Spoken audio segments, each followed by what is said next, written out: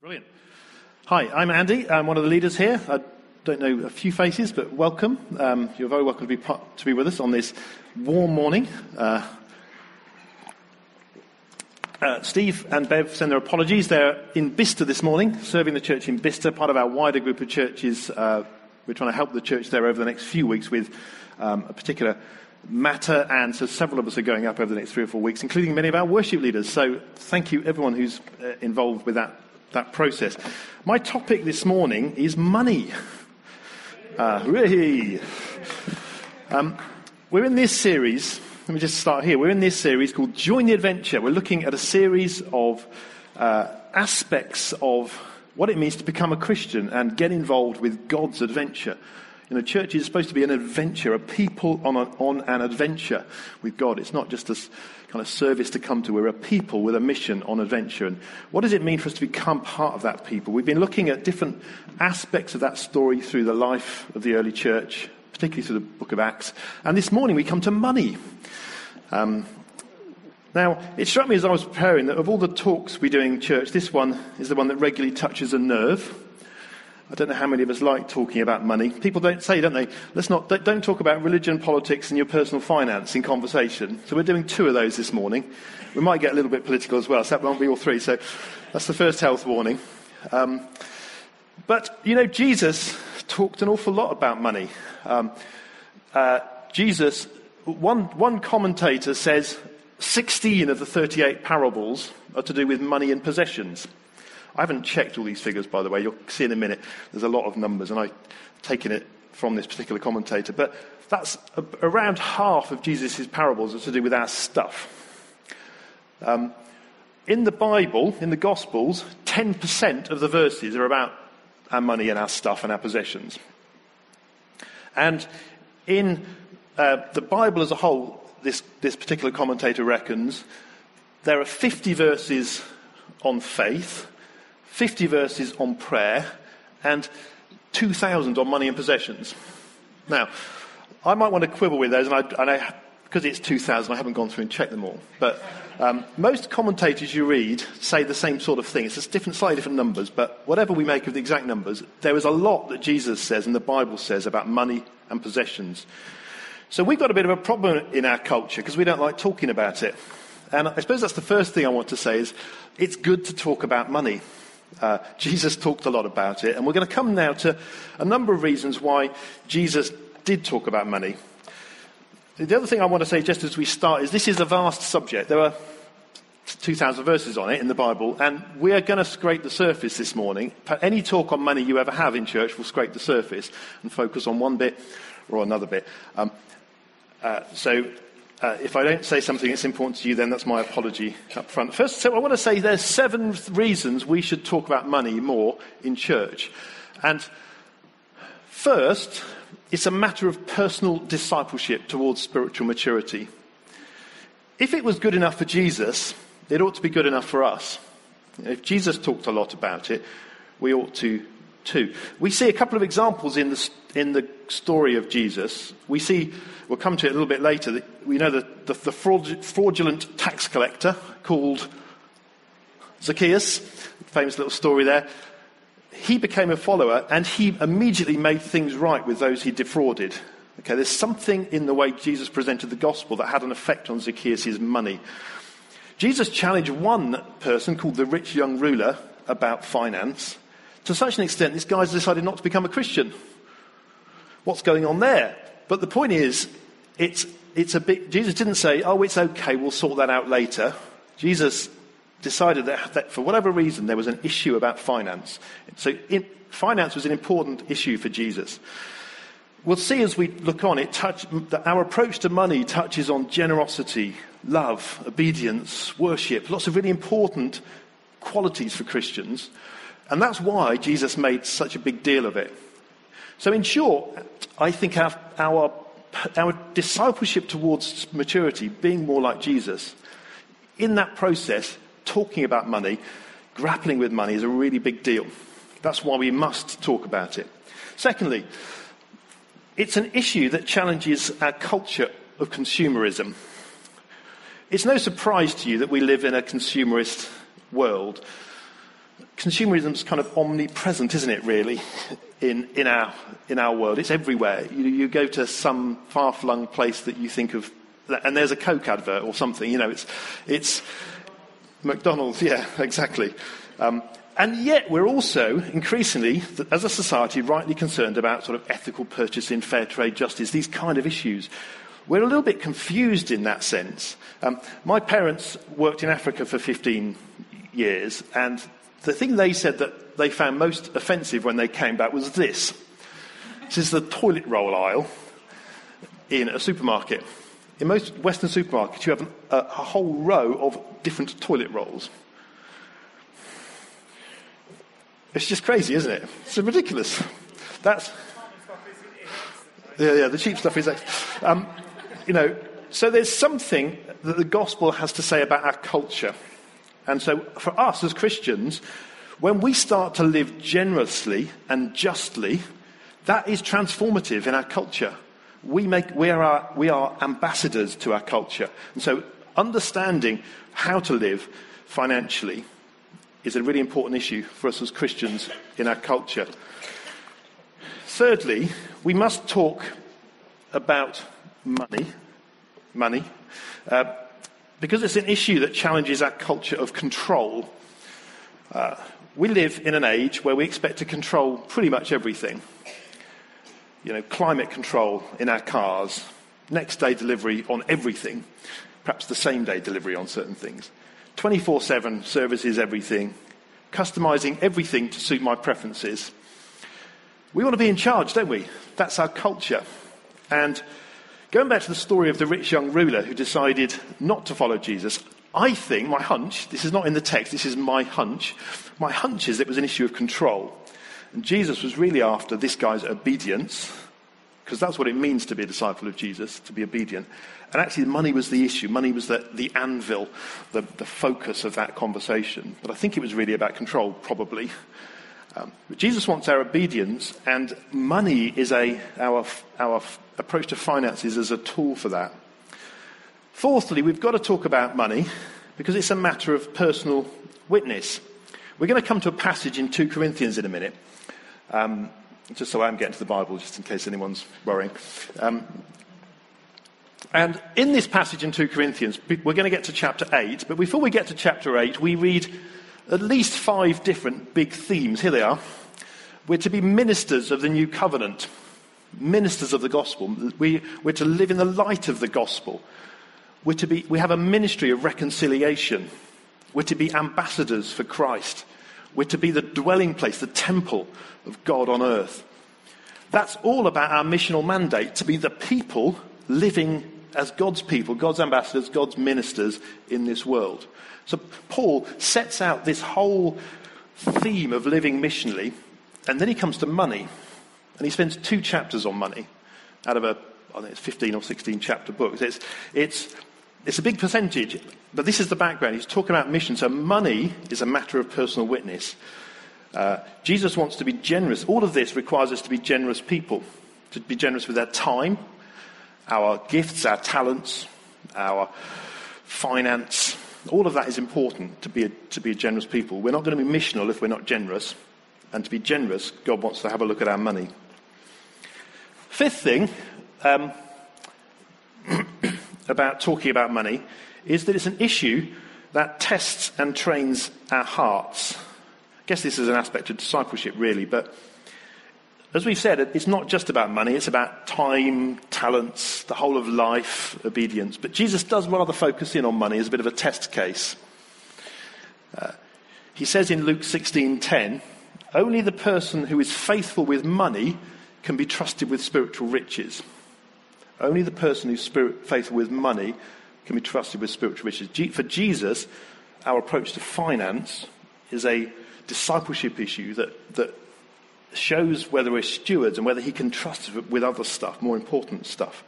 Jesus says, where your money is, there your heart is. So for Jesus, it was quite a big issue. So it's an issue that tests and trains our hearts. Number 6, it's an issue that tests and trains our trust in God. Tithing, this will be the only mention of tithing in this talk, I think. Tithing is an act of trust. It says it all belongs to God anyway. So as a faith response to his generosity, I'm going to give back 10% of all that I get. I'm going to trust him that 90% will be enough. And by doing that, generations of Christians have discovered you can't outgive God. You can't out-generous God. God is more generous, more giving than we can ever be. And in the passage we're about to read, we're going to see that one church gave out of their poverty and discovered God's abundance. So this is not a matter of having lots either. It's a matter of faith in God, trust in God, knowing that as we give to God, we will discover God's abundance. And the seventh thing I want to say, the seventh reason why we must talk about money, is it's an issue for our church and our mandate. When we look at the beginning of the church in the book of Acts, we see that as soon as they were formed, money was an issue they got right into. So Acts 2, church has just been formed. What do we read about in Acts 2 about their approach to money and possessions? They shared everything. So that's Acts 2. Acts 5, interesting little story in Acts 5, story for another day probably. Ananias and Sapphira. Don't quite know what was going on there, but it was a big deal. And why it made its way into the story that's been passed down to us is an interesting question too. Acts 6, caring for widows. The feeding of widows wasn't going right, so they sorted it out. And again, that's quite a major story. So in the first 5 or 6 chapters of the story of the early church, 3 of them talk about finance. There's a focus there. It's a big deal for them. So it's true for all churches. It's particularly true for us. We have a mandate as a church to be a generous church, to be a church that's seeking the good of our city, to give to the poor, to spread the gospel, to bless the nations. I mean, all that's true probably for every church, but we have a particular mandate, prophetic mandate. I don't know how many of you were here during the turning encounters the week when Yinka prophesied over us as a church. So quite a few of you. He had a word for us as a church. He said, this is the short version. He said, you're called to transform the nation. You're called to sow out sons and daughters, trusting that what you give, God will give back. You're called to pour out. You'll always have more than enough for yourselves. It will never run dry. This is a call to generosity. And it underlined the word. That's a prophetic mandate that God has had over us as a church since we were planted in the mid-80s. It's part of our reason is to be a church that trains and sends people to the nation. We can't do that without a generous culture. And it's not just about money. As Yinka said, it's about planting out people. So there's this thing of generosity and finance is a big deal for God, and it's a big deal for us. So that's 7 reasons why we need to talk about money. So we're going to talk about it. If you could turn with me to 2 Corinthians 8, please.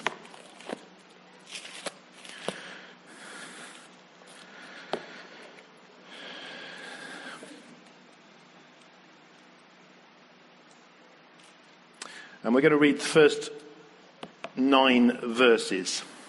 2 Corinthians 8. And now, brothers, we want you to know about the grace that God has given the Macedonian churches. Out of the most severe trial, their overwhelming joy and their extreme poverty welled up in rich generosity.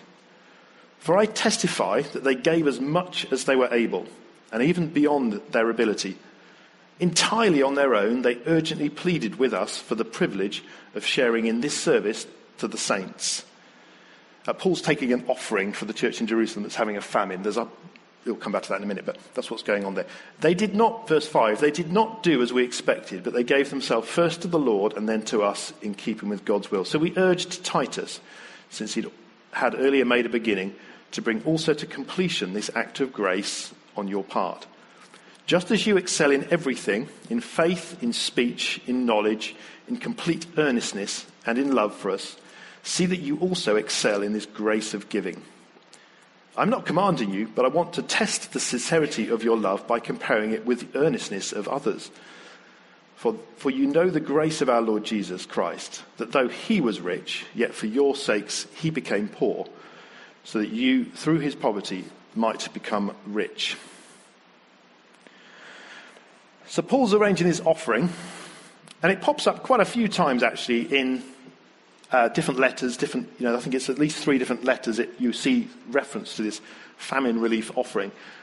Again, it's a big deal for Paul, and it's a big deal firstly because the church in Jerusalem is in need. They're in poverty, in famine, so there's a need. But it also, for Paul, says something about the interdependence of the church. It's important that when one part is suffering, another part responds. We're interdependent with other churches. And it also says something about God's heart for the gospel, that Jewish and Gentile believers were together part of God's family. The church in Jerusalem was primarily Jewish believers. The church in Corinth was primarily Gentile. But there's a connection there. Paul's saying it's important that we stand together in this thing. So it's more than just we need a bit of money. There's something, the heart of the gospel in this offering. So it's a big deal for Paul. The tone, we could have read on to the end of chapter 9 because it's one continuous thing really, but we had to sort of stop somewhere. The whole tone of this chapter 8 to 9 is quite intriguing. It's not a rebuke, but it's an encouragement. But I'd say it's a cheeky encouragement. Paul's saying, hey, it's all about the grace of God, but come on, you need to play your part. There's a little bit of negotiation going on there. He also compares the Greek church here in this bit we just read. He's comparing the Greek Corinthian church to the Macedonian church. Anyone who knows their history knows they were long-term rivals, Greece and Macedonia. And Paul's playing on that rivalry, that political rivalry, to say, come on, you're going to play your part. Look what those guys have done. So it's a bit cheeky, but it's all here in the text. So, and the other thing that comes out of what we've read so far, and if you read on, was it's about the grace of God.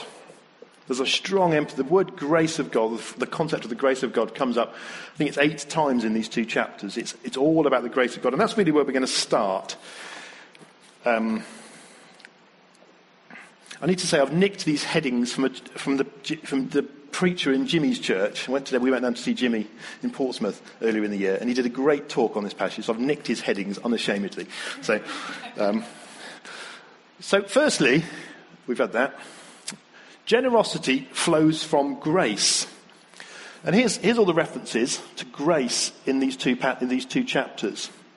One of the most famous quotes is this thing here: God is able to make all grace abound in you, so that having all sufficiency in all things at all times, you may abound in every good work. And we sometimes read that as a sort of nice spiritual truth. It's in a passage about money. So it's about money too, and specifically, it is about other things as well.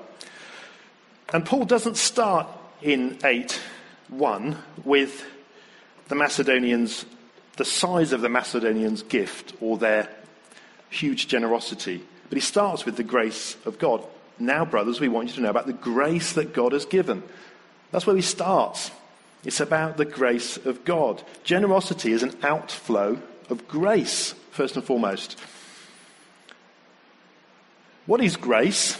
Ruth and I often have this conversation about what is grace. Grace, quite simply, is getting what you don't deserve. There's lots of definitions, but grace is getting what you don't deserve. Grace says it's not about you, your performance, or about what you do, but it's about what God does. It's an outflow of grace. This bucket is being quite generous. This is a bucket, by the way. You probably can't see it on the screen there. This bucket is being pretty generous with its water. But is that to do with how wonderful the bucket is or something else? It's not to do with the bucket, really, is it? It's to do with the inflow into the bucket. And that's the point about us. We are generous because of God's grace. It's not something we have to sort of make happen or work ourselves up to. We're supposed to be a generous people because God is pouring his love and his generosity and his grace into us. And that generosity is not just about finance, it's about the whole of our lives. But Paul's talking here about finance. So we're supposed to be an overflowing people. And there's a myth around that says it's my money and it's determined by my circumstances. And the truth is, it's about God. It's all about God. It's all about his grace.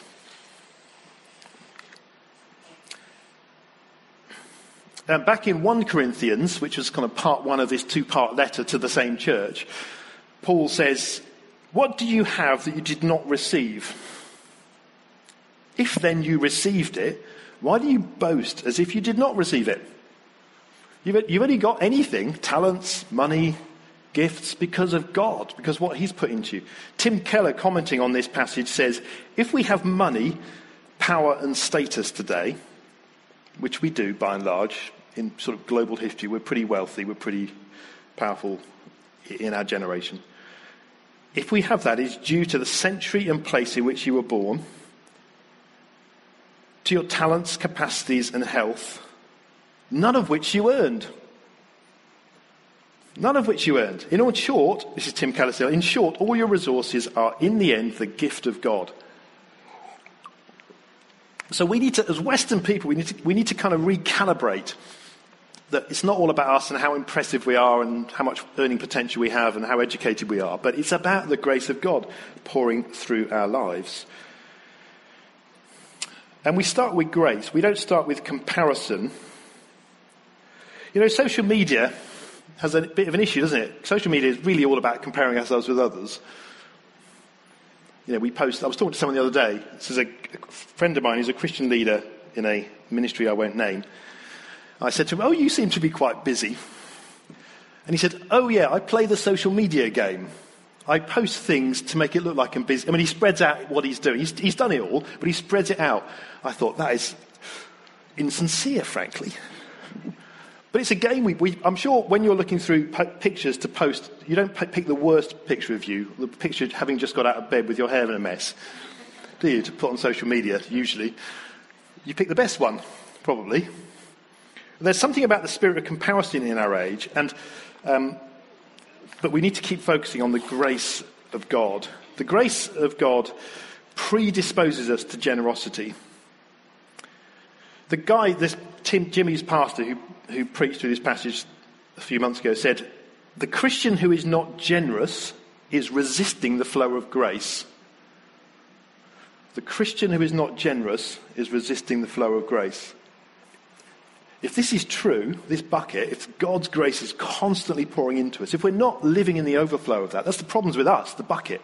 It's not a problem with God, it's a problem with us not living in overflowing, generous lives. Let's go back to Zacchaeus again. What happened with him? Something in him changed. The way you read the story, the moment Zacchaeus became a Christian, a switch flicked in him. And he gave generously to the poor. He gave back where he'd stolen from people. He made right. That's the flow of grace. It doesn't even seem, we don't know what Jesus said round the table to him. It doesn't even seem that Jesus talked to him about money. But somehow Zacchaeus knew that there was something in the flow of grace. You know, people talk about becoming Christians and suddenly life-controlling habits are changed in them, even though no one's told them about that. I think it's the same with this thing. There's something of a generous gene, if I can call it that God puts in us when we become Christians and changes something. I was reading earlier in the week about John Newton, the famous slave trader, become Christian. John Newton's business wealth was founded on slavery. And yet he became a Christian and later in his life became an abolitionist. There was something about the flow of grace that God's relationship with John Newton changed his financial behaviour. It changed something. He put his business interests aside for God's purposes. So generosity is not about how wealthy we are. It is about the grace of God working in us. That's the first thing to say from this passage. The second thing to say is that generosity leads to joy. If you look at verse 2,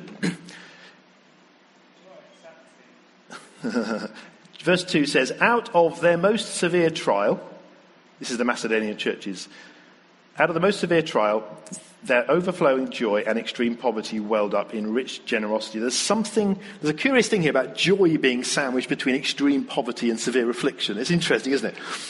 But there's something about joy that comes when we're generous, when we live generously.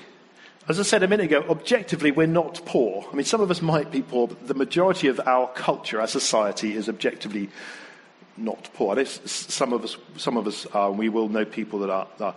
I suspect if Paul was here instead of me today, he'd be being a lot less nice than I'm being out of this comparison. He'd be saying, now, brothers and sisters in Oxford, we want you to know about the grace. He'd be going for it because this church was poor and in affliction, and they gave out of their generosity. There's a challenge here about wealth and poverty, and we don't need to be rich like this lottery winner, who might be going slightly insane, to be generous. Actually, I was reading as part of preparation. There's an article in Time magazine a few years ago that said 75% of lottery winners end up being miserable. 70% of winners talk of the curse of the lottery. So it's not all about winning loads of money. There's something different. These guys who've got loads of money talk about the curse of it. There's something about joy in God's economy that flows as we start to be generous. And it's not about having loads to give. There's another story, isn't there, of the widow's mite. Jesus tells another story. If you're familiar with this story, there's two people come to present their offering. One of them's got loads of money and gives a bit of it. One of them, the widow, has got virtually nothing and gives it all. And Jesus says, who's the most generous? Who's understood the heart of the kingdom? And going back to Luke 16, to remind us, Jesus says, only the person who's faithful with a little can be trusted with more. Only the person who can be faithful with money can be trusted with true spiritual riches. So God is looking for our faithfulness. Even if we are a student and we haven't got a lot to live on, or we're out of work and we're living on benefit, God is looking for that, being faithful with little. And so much more those of us that have got a job and a regular income. God is looking for this generosity of spirit. Generous giving leads to joy. Thirdly, if we look at verse 8. Verse 8, I'm not commanding you, but I want to test the sincerity of your love by comparing it with the earnestness of others. Paul says here that generosity reveals love. And the challenge in this verse is to let your love, the love that's in you, be proven true through your generosity. Generosity is an outworking of love, isn't it? If there's no love, there's not going to be a lot of generosity. But if there is love, we should expect to see generosity as an outworking, as an overflow, as a symptom of that love. So I'm married to Ruth here. If she says she loves me but refuses to share her stuff with me, insists on having different cupboards in the kitchen or something, or whatever, I'm going to be a little bit suspicious about her declaration of love, aren't I? I think, yes, you don't want to share your stuff. What's really going on this? This is a barometer. Okay, what do barometers do? Measure the pressure. And they have these little weather symbols on. Barometers help us understand what's going on with the weather. Weather's a bit complicated, isn't it? A little bit hard to work out for most of us. Any meteorologists here? Most of us find weather a little bit, particularly in Britain, we like talking about it, so it's a big deal. This simple barometer helps us understand what's going on with the weather. It's a test of the weather. I'm sure weather's not that simplistic, but this single measurement helps us understand what's going on with something a bit more complicated. And I think that's what's going on here. Giving is a barometer. Our generous giving is a barometer of our love. It's not the only thing that's important, just that the barometer is not really important in itself. But our giving is a test. It's a barometer of our love, our hearts. And that's true as we look at our own finances. If we were to take time to look at our own finances and say, how generous are we being? It's a barometer. It's true as we look at our church finances. It's a barometer of people's hearts. In Ephesians 5, there's a little passage, and it talks about Christ loving the church and giving himself up for her. If you think of loving an institution as being a bit odd, then I want to suggest you've got an odd idea of church. Church is not an institution. Church is a people. It's a community. We are the church, and we know this stuff. We have to remind ourselves, don't we, because of the language in our society. We are the church, the community. And we're called to love each other, and we're called to love the community. And so in terms of church giving, our generosity as individuals is a barometer of our love. That's what Paul's saying here. He's talking about testing the sincerity of their love by comparing it to the earnestness. And he's talking about giving. He's saying, how much are you going to give to my offering? That's what Paul's saying in the passage here. So just a thought. This talk is not really about giving to the church, but about the importance of money, talking about money as Christians. It's important that we talk about it, and us living generously. But if the people of the church don't give to the church, no one will. We don't have any other source of funding. It's not like we're funded by the state or something.